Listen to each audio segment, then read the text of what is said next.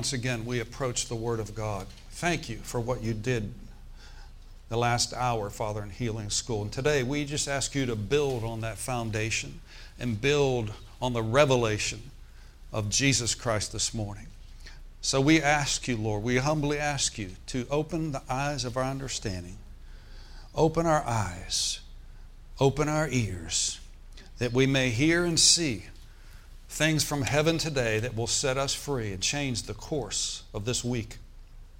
I thank you that this is going to be a tremendous week, a good week, a blessed week. In Jesus' name we declare it. Amen. Praise God, praise God. Man, I still feel the anointing from last service. I'll tell you, we're just getting right on the wings of that thing. Praise God. We have been talking for the last several weeks. Actually, this is part 5, and I think we might end it here today. We've been talking about, since the start of the year, since the first of the year, the Lord impressed on my heart to teach a series called From the Inside Out, or Living from the Inside Out. And some practical things that we begin to talk about, how that as believers in Jesus Christ, God wants us to be governed from the inside where He lives, not from the outside in. Praise God. In other words, God's headquarters, when you were born again, we've covered this, I want to say it again, when you got born again and Jesus Christ came into your heart, into your life, He set up His headquarters. I was thinking about that just 2 days ago, and the Lord impressed on my heart, because I've been saying this, and He just keeps adding to it, you know. And He says, yeah, when I moved in, I brought all my stuff with me too. Amen. Amen. Praise God. Turnkey. You know what that means? When you buy a place and it's turnkey, it means it's got all the furniture, everything. You just turn the key and you walk in and it's all there. He says, son, when you were born again, it was a turnkey entrance, and I came in, I brought everything with me. Everything, when Jesus moved into you, He moved everything on, everything. He packed everything and brought it with Him and moved on the inside of you.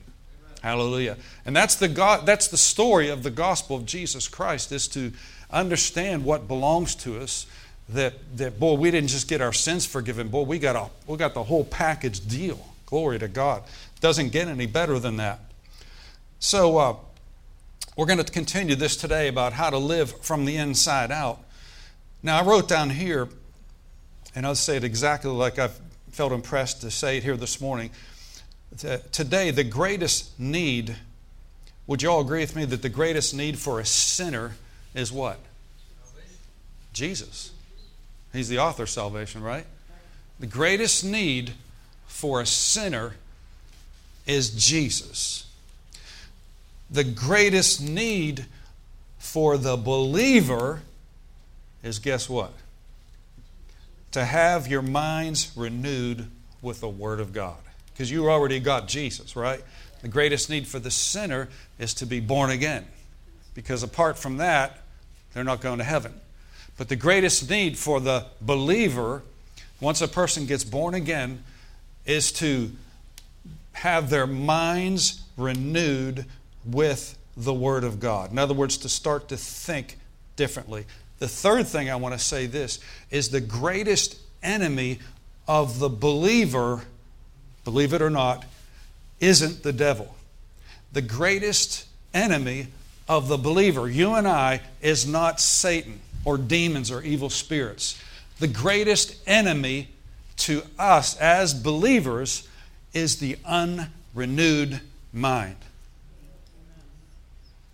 Because when Jesus purchased your salvation, He defeated Satan and all of his cohorts, completely defeated them. Colossians chapter 2, I'll just refer to it.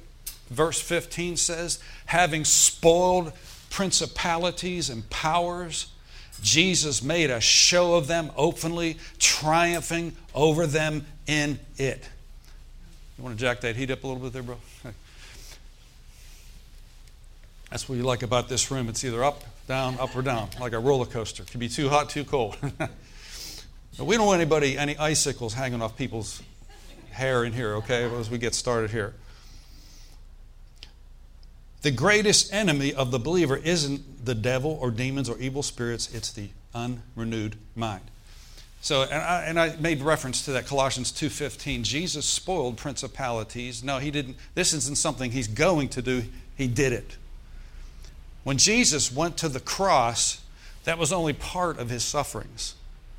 He went to hell for 3 days and 3 nights and paid the price, and he went there so that you and I wouldn't have to. Okay? Jesus died spiritually. Now, some people, it's amazing, bless their hearts, when they hear that, they think that's blasphemy. How could Jesus die spiritually? Listen, if he didn't die spiritually, now he paid the price, right? He's the righteous Son of God at the right hand of God the Father, but he had to pay the price that you and I paid, and it was more than just physical. He had to go to hell. He had to go there for you and for I. And the Bible's clear about the fact that Jesus went to hell. Now, we don't know everything, the details of what happened down there. We just know that he paid the price. Now, we do see what happened on the cross. That's visible. We can see that. But, you know, it's really, I heard it said like this, that the Gospels, Matthew, Mark, Luke, and John, it's put it like those are a picture of the death, the burial, and the resurrection of Jesus. It's a picture.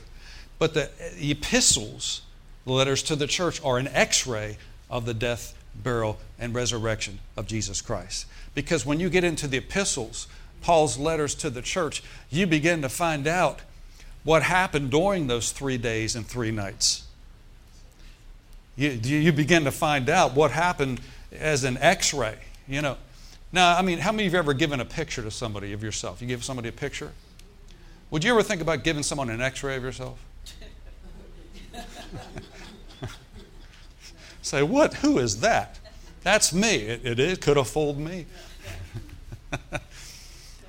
So the Gospels, Matthew, Mark, Luke, and John, are a picture of the death, burial, resurrection of Jesus Christ. Thank God for that.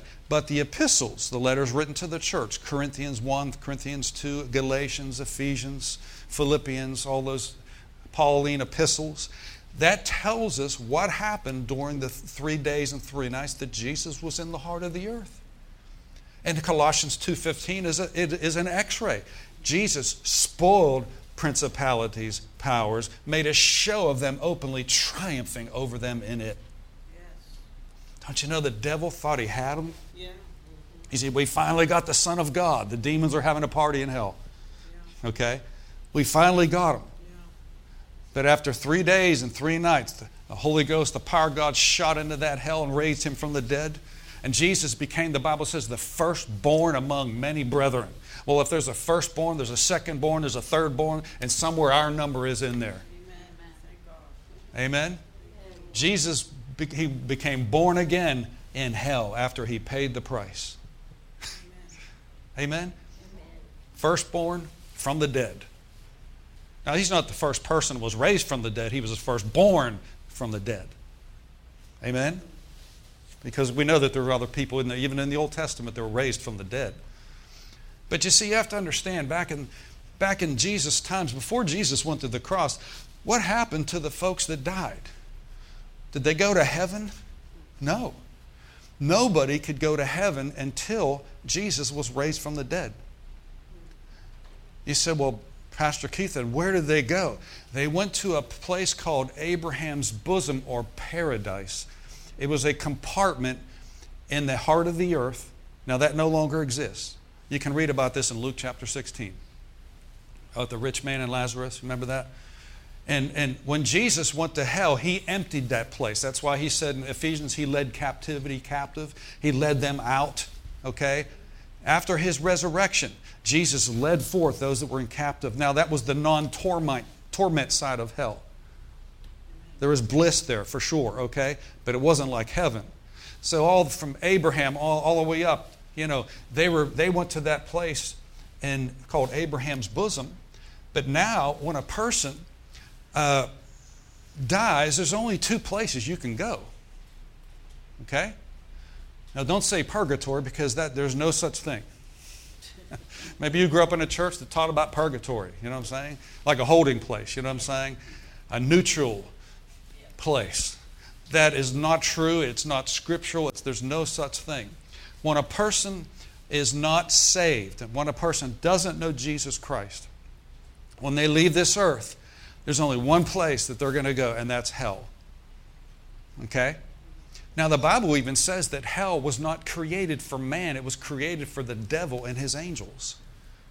So why do people go there? They go there because of a willful choice to reject Jesus Christ, to reject the Savior. Okay? But here's the good news. When a person accepts Christ and they say, I believe in Him, I believe He's the Son of God, when that person checks out and they leave this earth, they go immediately to be with God, with Jesus in heaven. Amen? I've known of people that have been there and come back. Okay? And I'm telling you what, you don't want to miss heaven. It's one of the most, it's the most, it's not one, it's the most glorious place ever. Now eventually heaven's going to come to earth. Okay? But people now, for people, the Christians that check out, that physically die, they go to be, the Bible says, to be absent from the body is to be present with the Lord. Instantly. Boom. In heaven. Glory to God. Now, like I said, the greatest need for a sinner is someone to have Jesus. The greatest need for a believer is to have their minds renewed with the Word of God. But the greatest enemy of the believer is not the devil. I have to get that through. The greatest enemy, your greatest enemy is not Satan and demons. But your greatest enemy as a believer is an unrenewed mind. Now, what do you mean by that, Pastor? What do you mean an unrenewed mind? Okay, an unrenewed mind is a person that's a Christian but doesn't get into the Word of God, doesn't put the Word of God in their mind, in their thinking, so they're going to still think like they used to think. Which is, what was it, Zig Ziglar called stinking thinking?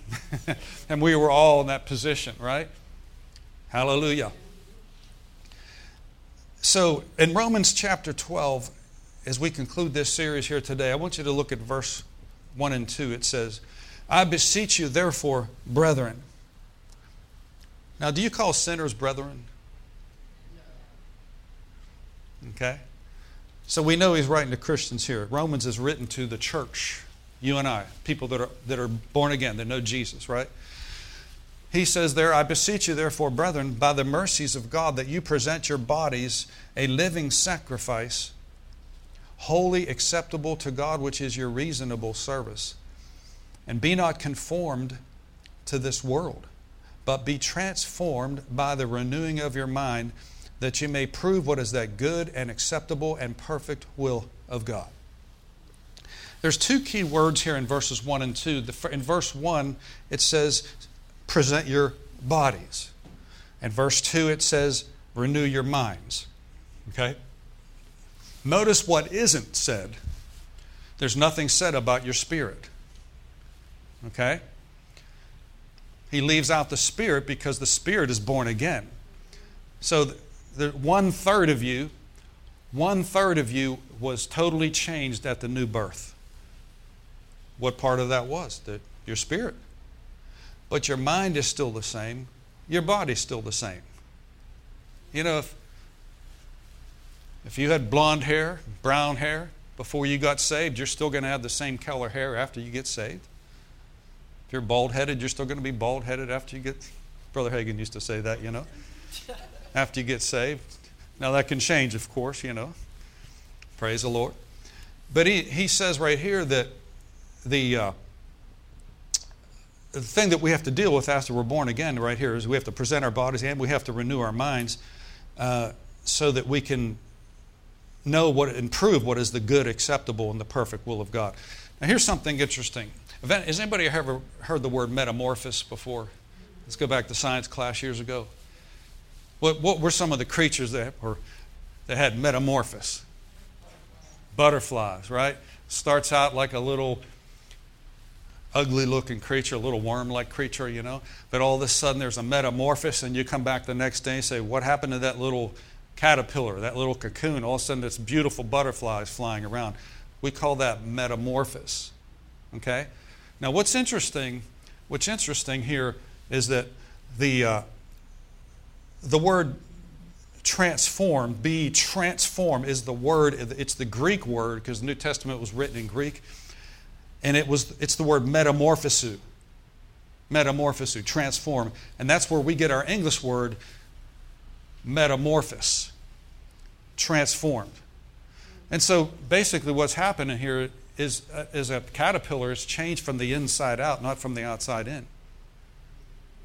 Now, it's hard to describe, but it happens. But I don't know, but I've seen that happen. I know, for example, in different places here in Pittsburgh, they have those, I know for sure in Epcot at Disney, they have, in the springtime, every time they have this little, I don't know if you've ever seen that before, they have like a screened-in area there for butterflies. Anybody ever see that before? It's pretty cool, and they got all these different butterflies in there. But before that, they're just a little, what do they call them? There's another word I'm looking for. It's not cocoon. It's pretty ugly looking. These little. No, it's just a little shell. I don't know. You'll figure it out. You know what I'm talking about. There's another word for it, but it'll come back. But anyway, after a certain amount of time, those butterflies start to come out of that thing, and all of a sudden they're flying around and they're beautiful, different color wings, That's a metamorphosis, okay? And it's just like you and I, before we're born again, we're like this little cocoon type thing, this creature. Nothing real pretty about it, you know what I mean? But all of a sudden there's a transformation. We get born again, we get metamorphosized, and all of a sudden we become a creature that can now fly.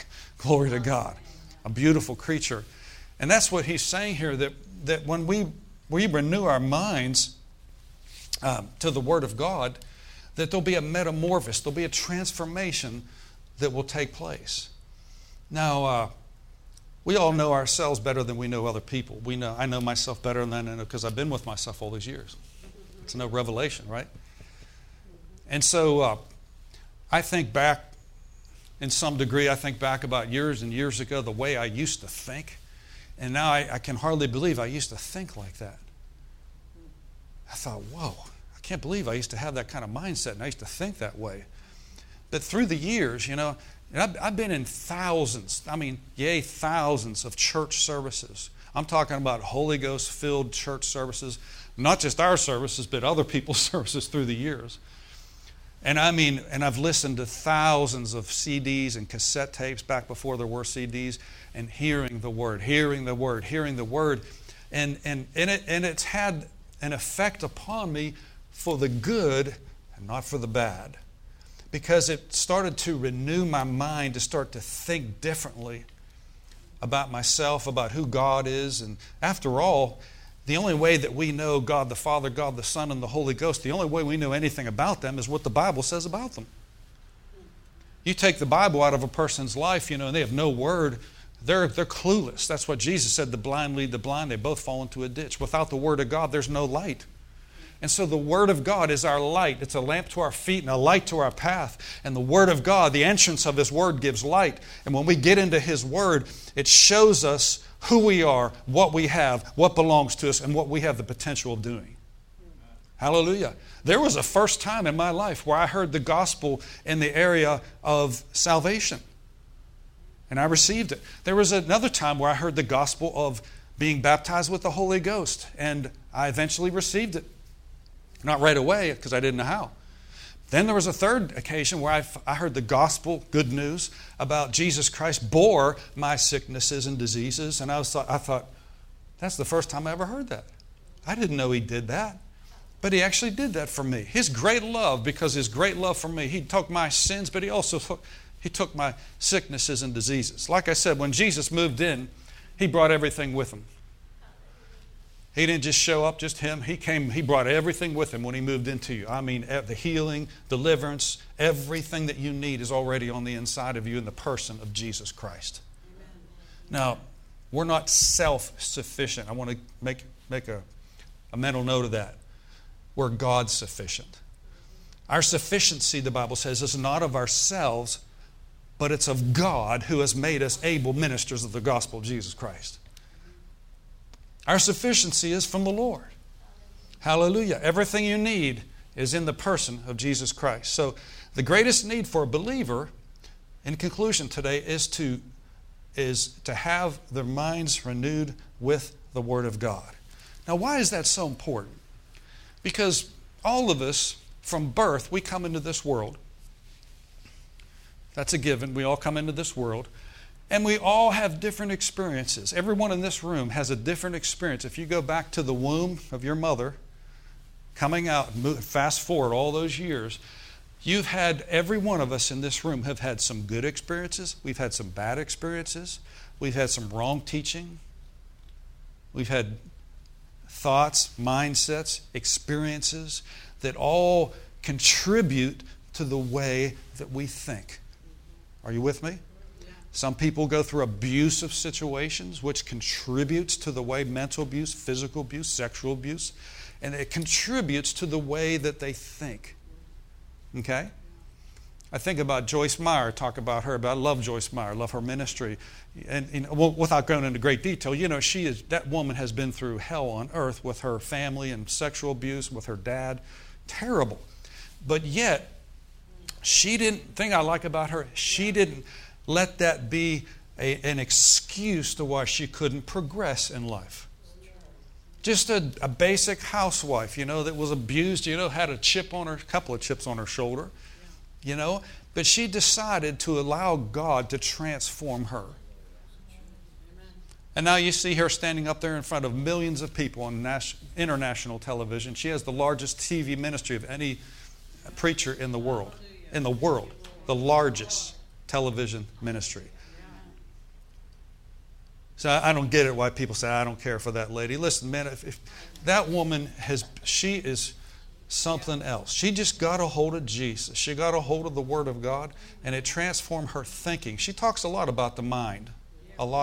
Because when you go through stuff like traumatic situations, and see, here's where a lot of people get stuck in their past. Now, all of us have a past. We do. We all have a past. And to a certain degree, we didn't have any power. We couldn't help, in other words, the type of family we came out of, maybe the area that we lived in, the people that we knew, right? Especially when you're younger, you just kind of bloom where you're planted, so to speak, where your parents, they made certain choices and what have you, But all of those things, they contribute to the certain way of thinking, right? Okay? And so as years accumulate, things like this, then what happens is it starts to formulate a certain way of thinking, a mindset, a negative mindset. This world is very, very negative.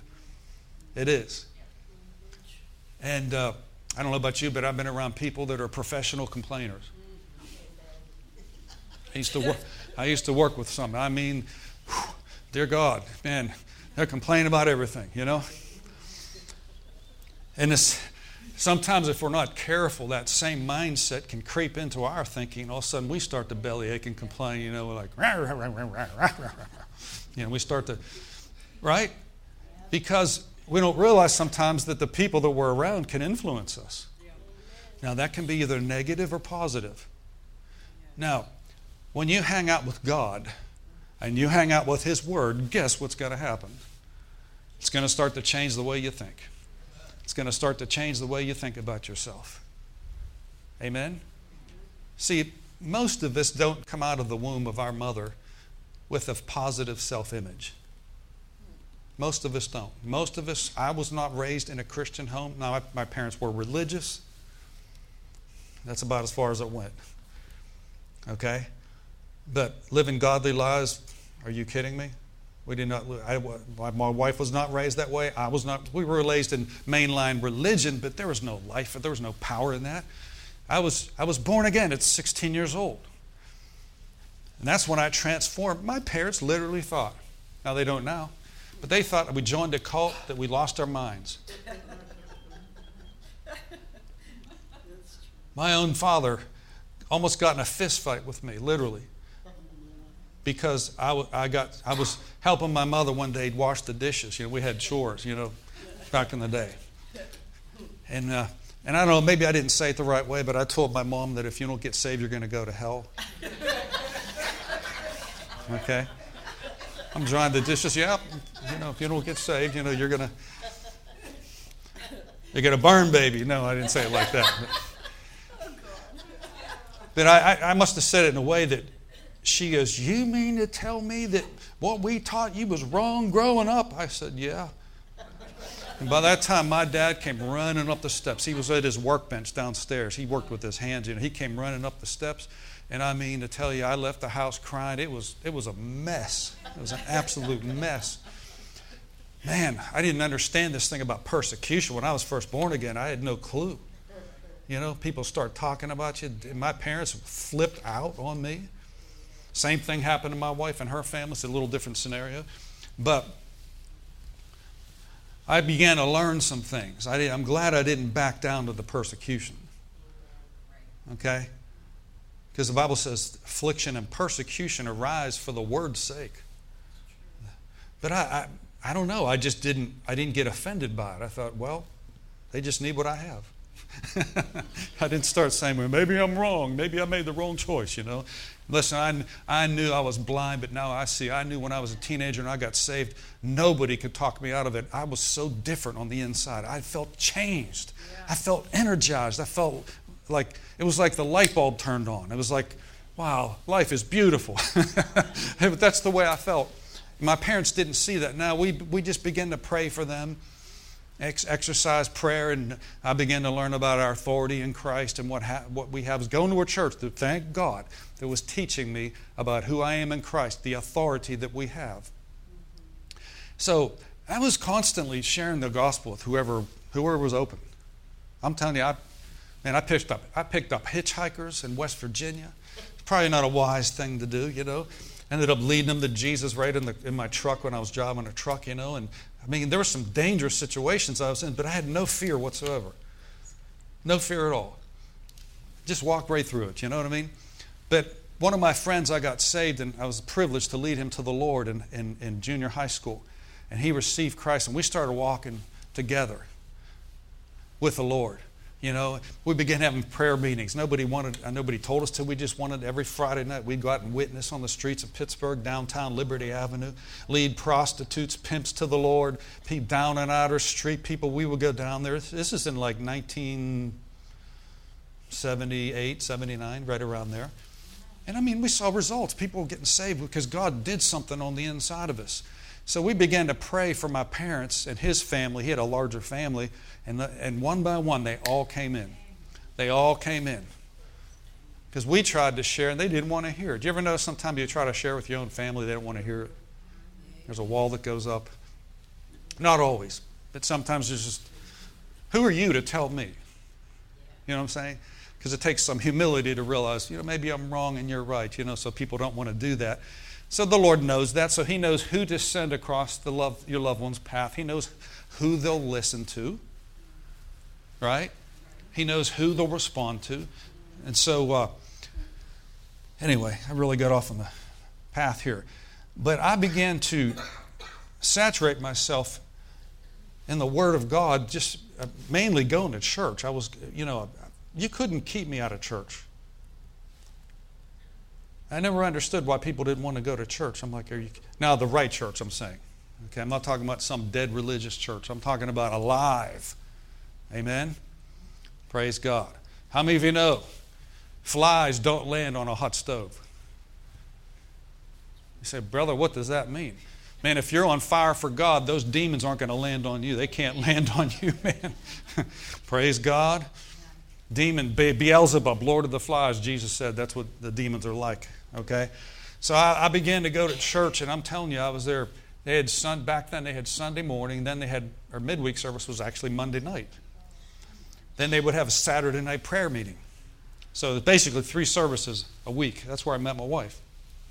And so, man, I couldn't wait for Sunday to come. I could not wait. Now, back in those days, this is in 1980, they had the pastor of the church. It was just a small church, 50 people, something like that. And the pastor had a tape lending library. They were all his tapes. He had books and tapes that he got from Bible school. Okay? And so he just made it like a lending library. He didn't charge anything for it. There was a library. There was lots of, good series, cassette tapes back there. And so you could, whoever was first, you would sign out a particular book or a tape series, something like that. And I mean, I couldn't wait. In fact, I think I went through every single book that he had, every single tape that he had. I was so hungry. And so what I would do is I would take that tape home, those tape series. This is back before CDs. And I would take those cassette tapes home on Sunday after church, eat my lunch, go up into my bedroom, and then spend 4 hours up in my bedroom going through those tapes. If it was nice weather, I'd carry my boom box outside, sit out there, put the tape in, play for all the neighbors to hear. Amen? Now, nobody told me to do that. I just had a desire to do it. But here's what began to happen, and I'm talking about the renewing of the mind, is because I had friends and Christian friends that didn't seem to have the same interest, didn't seem to have the same hunger for God that I did. I thought, am I the only one that's like this? But I was thirsty, I was hungry. Now, my wife was the exact same way. First time I came to her house and visited her house, she took me into her dining room. She goes, wait a second, I got to get something. She went upstairs, pulled out a cassette tape and brought it down and says, we're going to listen to this tape. It was Tom Pickens. Remember that? From one of the classes at Bible school. She goes, we sat down and we listened to a tape. How's that for a date? And I was like, I like this. Amen. And so through the years, after hearing word messages, anointed messages, my mind began to change. Now it's getting cold in here again. My mind began to change. My mind began to get renewed. And I began to think differently. Amen? Now, in 1979, I graduated from high school in 1979. My grandfather, on my mother's side, her dad, was struck with colon cancer. Okay? My grandfather, my mother's father. And like I said, I was in high school. He passed away in 1979, so it's been a few years. And so my mother and her sister, my aunt, they had a real concern for him and so forth. So we would go over the house almost every weekend to try to take care of him and minister to him. And it was pitiful to watch his body when he was I remember him so normal and healthy looking, and all of a sudden it just started eating away at him, okay, and before you know it, he's down to about 95 pounds. It looked like a skeleton with just skin draped over it. And so I watched this, okay, and I'm sharing this to say this. I watched this happen. I was there. Didn't like being there. It was kind of nasty to be there. I was just a young kid, teenager at the time. And then the day came where he left his body. He died. Okay? Well, while I was there, while my mother and her sister were taking care of him and so forth and administering whatever they could to help him, I had this thought come to my mind. Now, this is before I was in a good church. I was saved, but my mind was not renewed with the Word of God. I think sometimes these little side journeys help us more than anything else.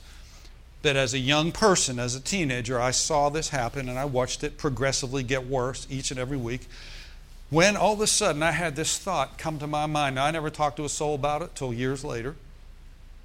I had this thought come to my mind. Now, I didn't know where the thought came from, but I had a thought come to me. The same thing is going to happen to you someday. So all of a sudden I was introduced to a fear that I never had before. And so it was kind of dormant back in my thinking. I never talked to a person about it. Then I thought, well, that's my grandfather, but I didn't know that about the spirit realm and demons and how they can speak lies to you. I knew nothing about that whatsoever.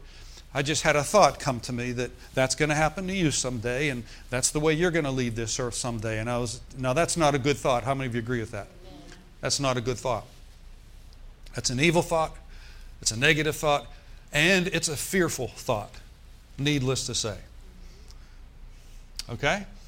Now, when I was in the situation, the situation presented itself to me, and then the devil took advantage of it through ignorance and started putting seeds in my mind that was going to happen to me. Okay, we're talking about the renewed mind or the unrenewed mind. Fast forward about 3 years later, I'm in a full gospel, tongue-talking, word-preaching church. Okay? The pastor who was walking in the anointing of God, teaching these things, began to talk about thoughts and imaginations and strongholds and things like that, and how the enemy is the one that brings those thoughts, So I started hearing, for a couple of weeks, I heard this teaching on this, and boy, I tell you what, I was like, this is the best news I've ever heard. I couldn't sit there and look bored for 1 second. I'm like, wow. So that's what I began to put two and two together, realize, okay, so as the Lord was kind of showing me some things that what was going on in my life is the enemy was putting fearful thoughts in my mind, which I didn't know were coming from him. But when the minister of the gospel, my pastor, started opening up the Word of God, preaching about where these thoughts come from, these negative thoughts in your mind, your unrenewed mind, we need to pull down those strongholds, those thoughts, so they don't take root in us. Well, a neat thing happened. The light of God's Word shined on me, and I realized after a few weeks, maybe a month or two, to realize that now I know where that thought came from. And the light exposed the darkness. How many of you know light, the Word of God is light? Not physical light, it's spiritual light. The entrance of His Word giveth light. The most dangerous churches to the devil's kingdom are churches that preach the light of the glorious gospel of Jesus Christ. Because when you preach the Word and not fables, not Reader's Digest, I'm talking about the Word. I came out of a church, Methodist church, all they read from was the Reader's Digest. Give me a break. No one ever got healed on Reader's Digest. No one ever got saved on Reader's Digest. The pastor eventually got out of the ministry, thank God, because he wasn't even saved. I remember that. And anyway, so my mind is starting to be renewed with, okay, I had an evil thought that came to me. Okay, oh, now I know where that thought came from. I exposed the enemy. I exposed him. Now he's afraid. I'm not afraid. And that fear left me. I was like, wait a minute. That thought that came from me about me dying of that same thing, where did that thought come from? It came from the enemy. Now back then I didn't know it. But the Word taught. When the Word was being taught, light came. Light came. Amen? See, if the devil can keep people out of the light, out of the Word, he's already got them. Okay? Are you with me now? But if you stay under the light, under the Word, you are dangerous to the kingdom of darkness. And that's where we need to be. And he is afraid of you. It's not we're afraid of him. And all of a sudden that fear left me. I'm like, bless God, I'm going to live long on this earth. I'm going to live strong on this earth. I'm going to live out my days. I'm going to preach the gospel. I'm going to enjoy life. I'm not afraid anymore. Amen. Like that song we sang this morning. I'm not afraid. I'm not afraid. Say, I'm not afraid. Amen. We don't have to be afraid. Romans chapter 8. Go there real quick here. Romans chapter 8. And we'll wrap this up here.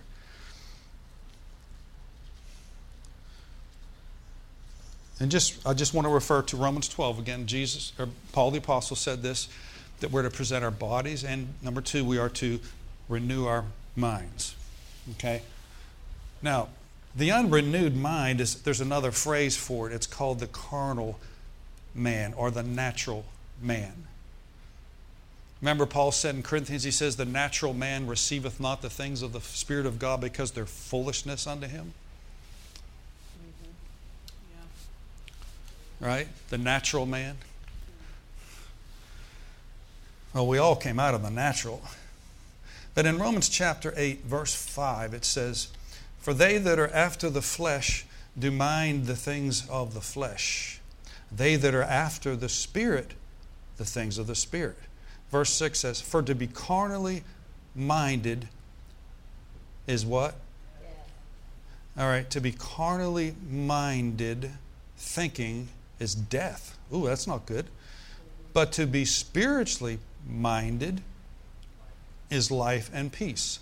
Let's put it like this. Everybody heard the word mindset? Mindset. You know what certain mindset, right? So, if we think like the world, that is called being carnally minded. Carnally minded. But to be spiritually minded or biblically minded is life and peace. So the way that we think, as a man thinketh, the proverb says, as a man thinketh in his heart, so is he. One day I was going along, this is some time ago, and I was feeling kind of upset, irritated, agitated, and I don't know if you've ever been there before, but I felt sort of irritated, agitated about some things, a couple of different things. I don't even remember what it was. And right in the middle of that chaos, right in the middle of that mess, the Holy Ghost spoke up inside my spirit, or you hear him just inside, not with these audible ears here, but inside. And the Lord said, everybody, the way that you currently feel is a result of what you've been thinking upon. Never thought about that.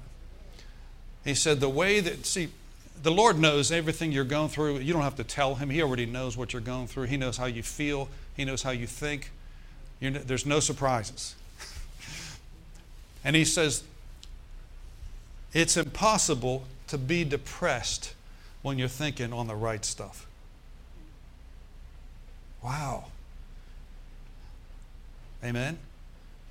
He says the way that you currently feel is a result, a direct result of what you've been thinking upon.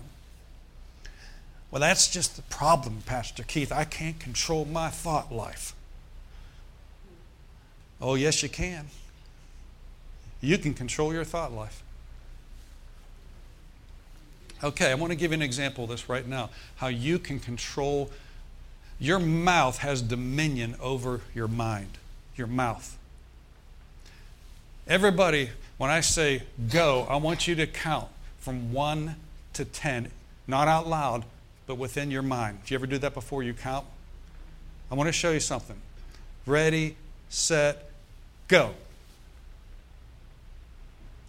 Now stop and tell me your first name. Some of you participate. Now, what happened to the counting? It stopped. Why? Because what you said took dominion over what you were thinking on. You see what I'm saying?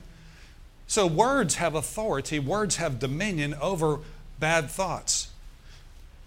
Oh, anybody ever have a bad thought or two before? You're just going along. All of a sudden you're like, oh man, You can change the way you feel by changing the way that you think. As a man thinketh in his heart, so is he. See, I used to think that I had no control over my thought life. But that's a lie. I do have control over my thought life.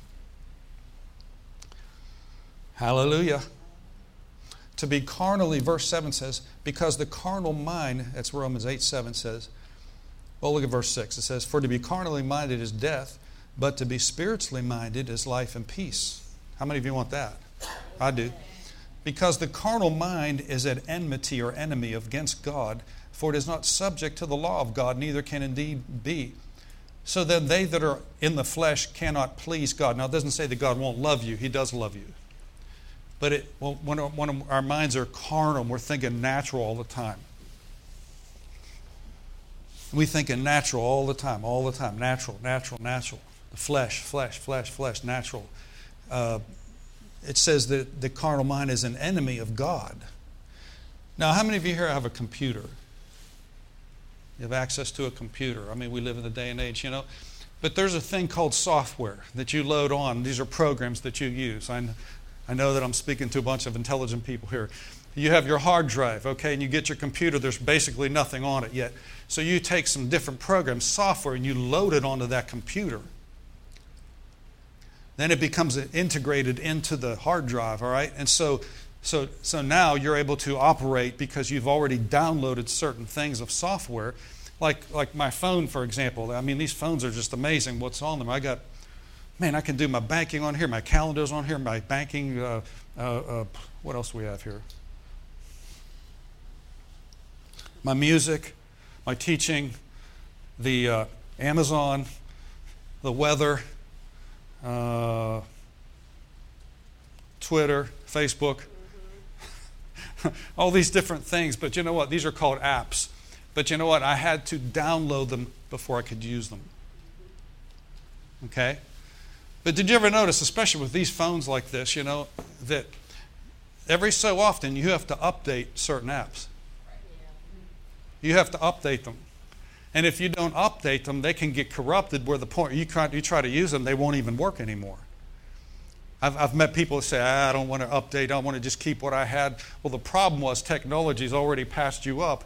And it's going to get to the point where if you don't update that app or renew that app, what you used to use, you can't use it anymore. And so there's constant, I check every day, there's updates almost daily with the different apps that I have on my phone. I have to update them almost certain ones every single day. I got the Strong's Concordance Bible programs on there, and they need updated. You just scroll down and it shows which ones need updated, okay? Now, that's exactly like our minds. Our minds need to be upgraded, updated, renewed, okay? But sometimes we try to hold on too much to the past. We try to hold on to the way we used to think. But the best thing we can do is to start to put God's Word in our thinking, in our minds. Praise God. I like to do it. I like to spend time with God first thing in the morning. That's that's what I like to do. Come down, get a nice protein drink or something, go down into my prayer closet and spend some time with Jesus, spend some time with the Word, and get the Word in my heart early in the morning so that when I go out there during the day, I've already prepared my spirit, I've already built my inner man up so I'm ready for anything that comes out there. I'm ready to minister to someone if I need to. Because I'm a pastor not just on Sundays, but 24/7. It's part of me. It's just part of me. I don't push a button and say, I'm not a pastor. I put the hat on today. Because the way you see me now is the way I am out there. Okay? The way I live here is the way I live out there. It's not like two separate lifestyles.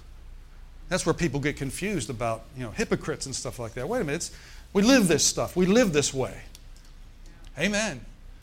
And so the renewed mind is so important because it's keeping the software of our minds renewed with what God thinks. And so that illustration I used with my grandfather, my mind was unrenewed at that point. So when the devil put that thought in my mind, which I didn't know was him in the first place, it produced fear. I'll submit this to you. Everything the devil tells you is connected to fear. Everything. Every thought, every imagination, every choice, listen to me, every choice and every decision that's rooted in fear is demonically inspired.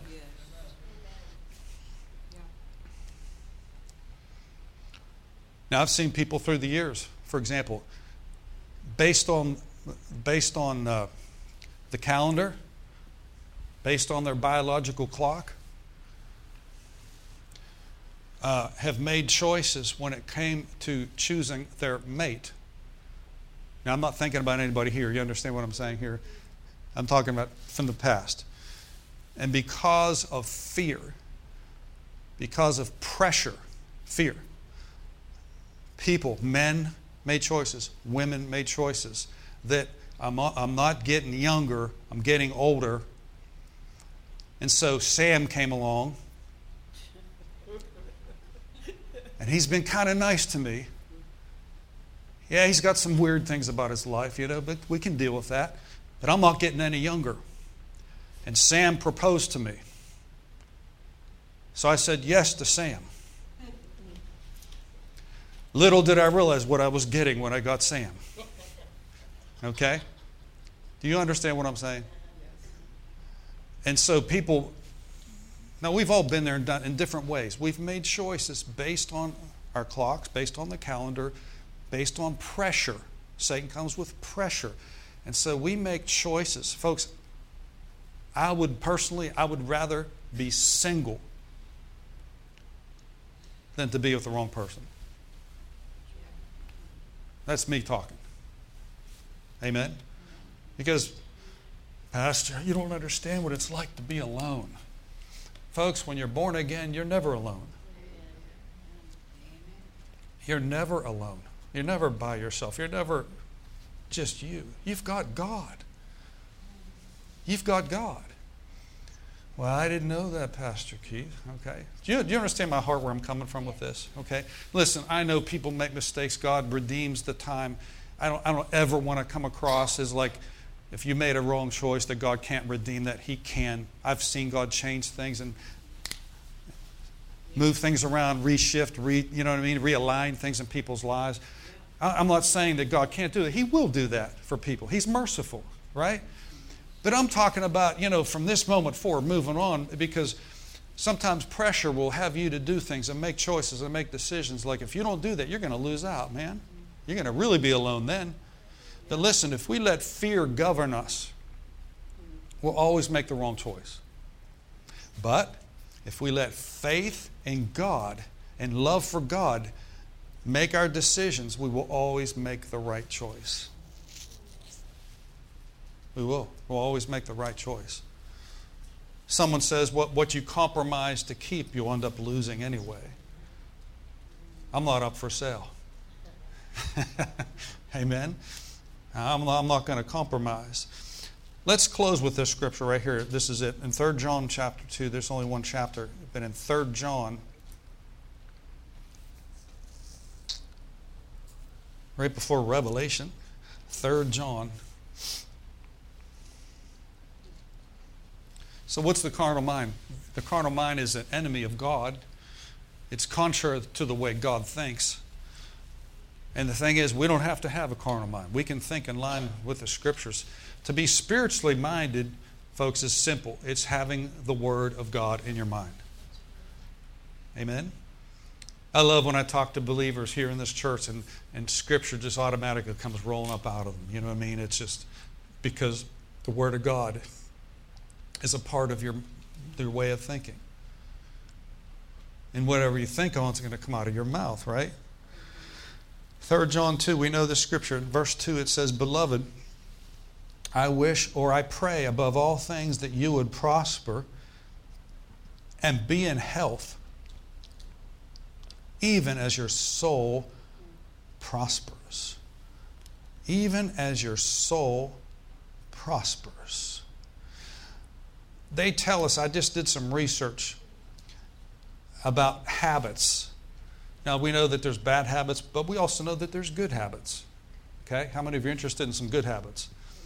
And medical science came out here. This is not, this is not out of the Bible or anything like this, but here's what they've discovered in their studies. They said, on an average, it takes more than 2 months before a new behavior becomes automatic. 66 days to be exact. For something to become a new habit takes about 2 months. 2 months to start a new habit, a good habit, like let's say a good diet, a good exercise program. Those are physical things, right?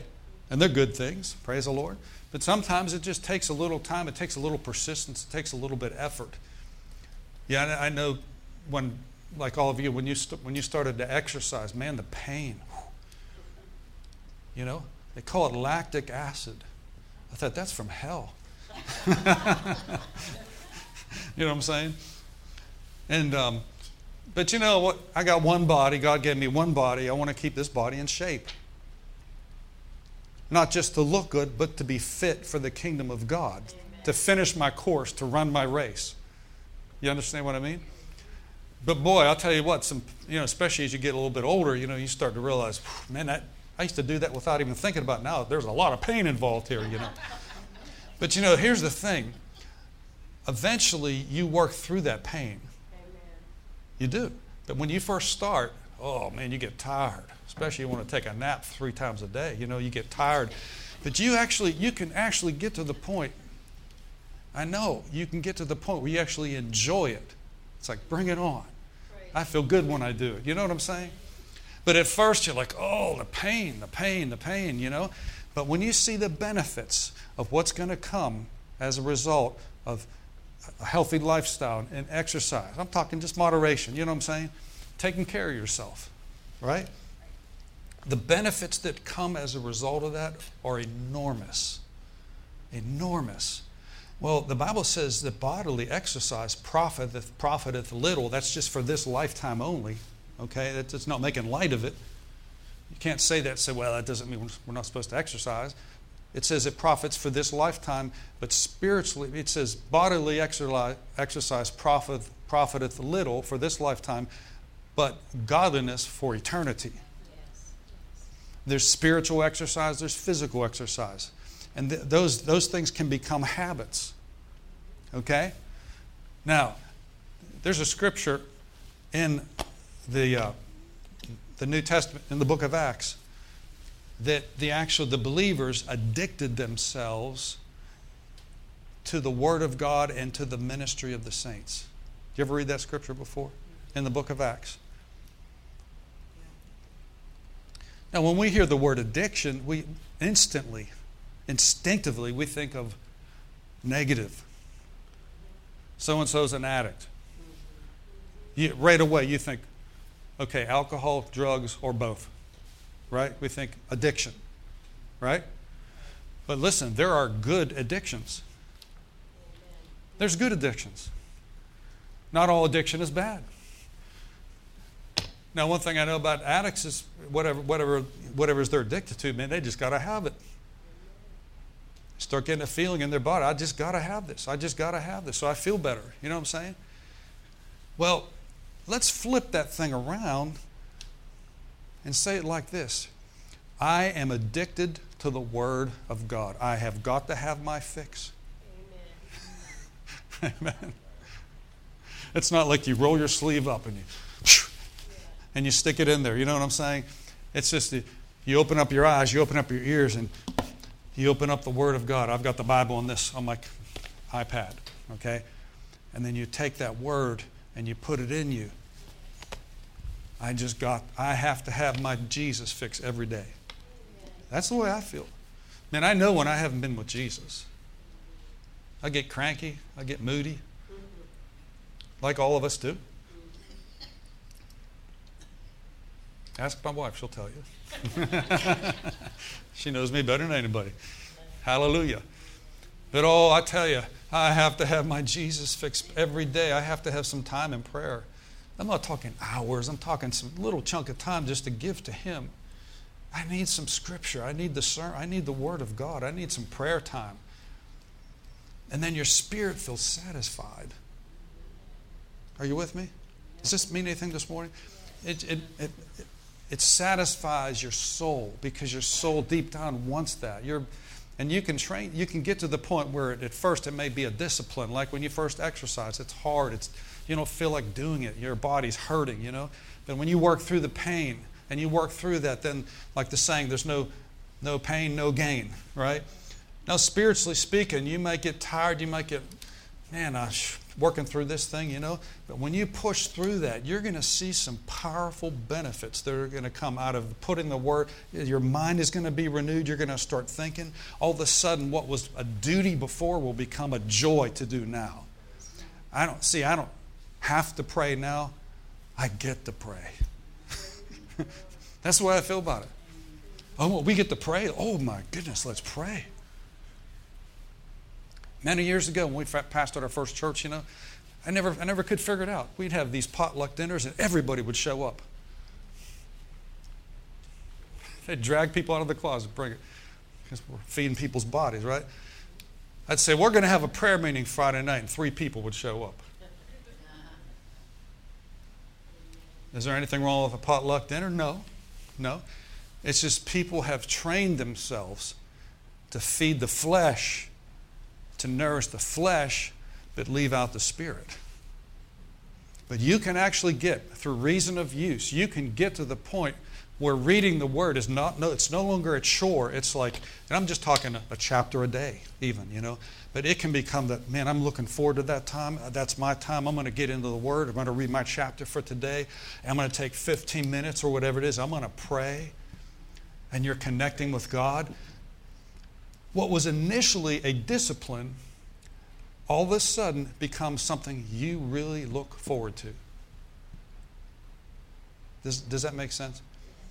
Because now your spirit is developed enough. It's developed to the point where now you're becoming more spiritually minded. It's not like, see, I don't have to come to church. I get to come to church. The highlight of my week is showing up here. Do you know that?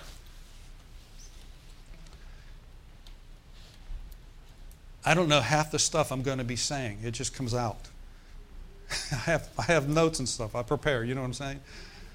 But half the stuff, I'm like, I need to go back and hear that myself. Because the Lord's here. And He wants to reveal Himself. He wants to show Himself strong. Amen? Don't be discouraged about your walk with God. Don't allow any discouragement whatsoever. You've gone through some stuff. You've been through some stuff. We all have. And some of it's been a long haul in some ways. But allow that pressure and allow that stuff that you've gone through to put you closer to God than further away from Him. He's always been there. Jesus never left you. The Lord never left you for 1 second. He's always been there for you. Even when you felt like He wasn't there, He was right there. He's so faithful. He doesn't check out and say, have it on your own, see what you can do now. He is there for you. Amen. And I talk about God to myself. God, you are faithful. Even when I feel like it's not been faithful. Lord, you are faithful. You are trustworthy. I can look to you. I can lean on you. I can trust you. Praise God. It's better to trust in the Lord than to put confidence in man, the Scripture says, right? Put your confidence in God. Shabokimasa. Put your confidence back in God today. We can all do. Let's just do that right now. Say, Lord, I put my trust and all my confidence back in you. 100%. In Jesus' name. Thank you, Lord. Thank you, Lord. Just by saying that did something. Lord, I transfer my trust. I trust you.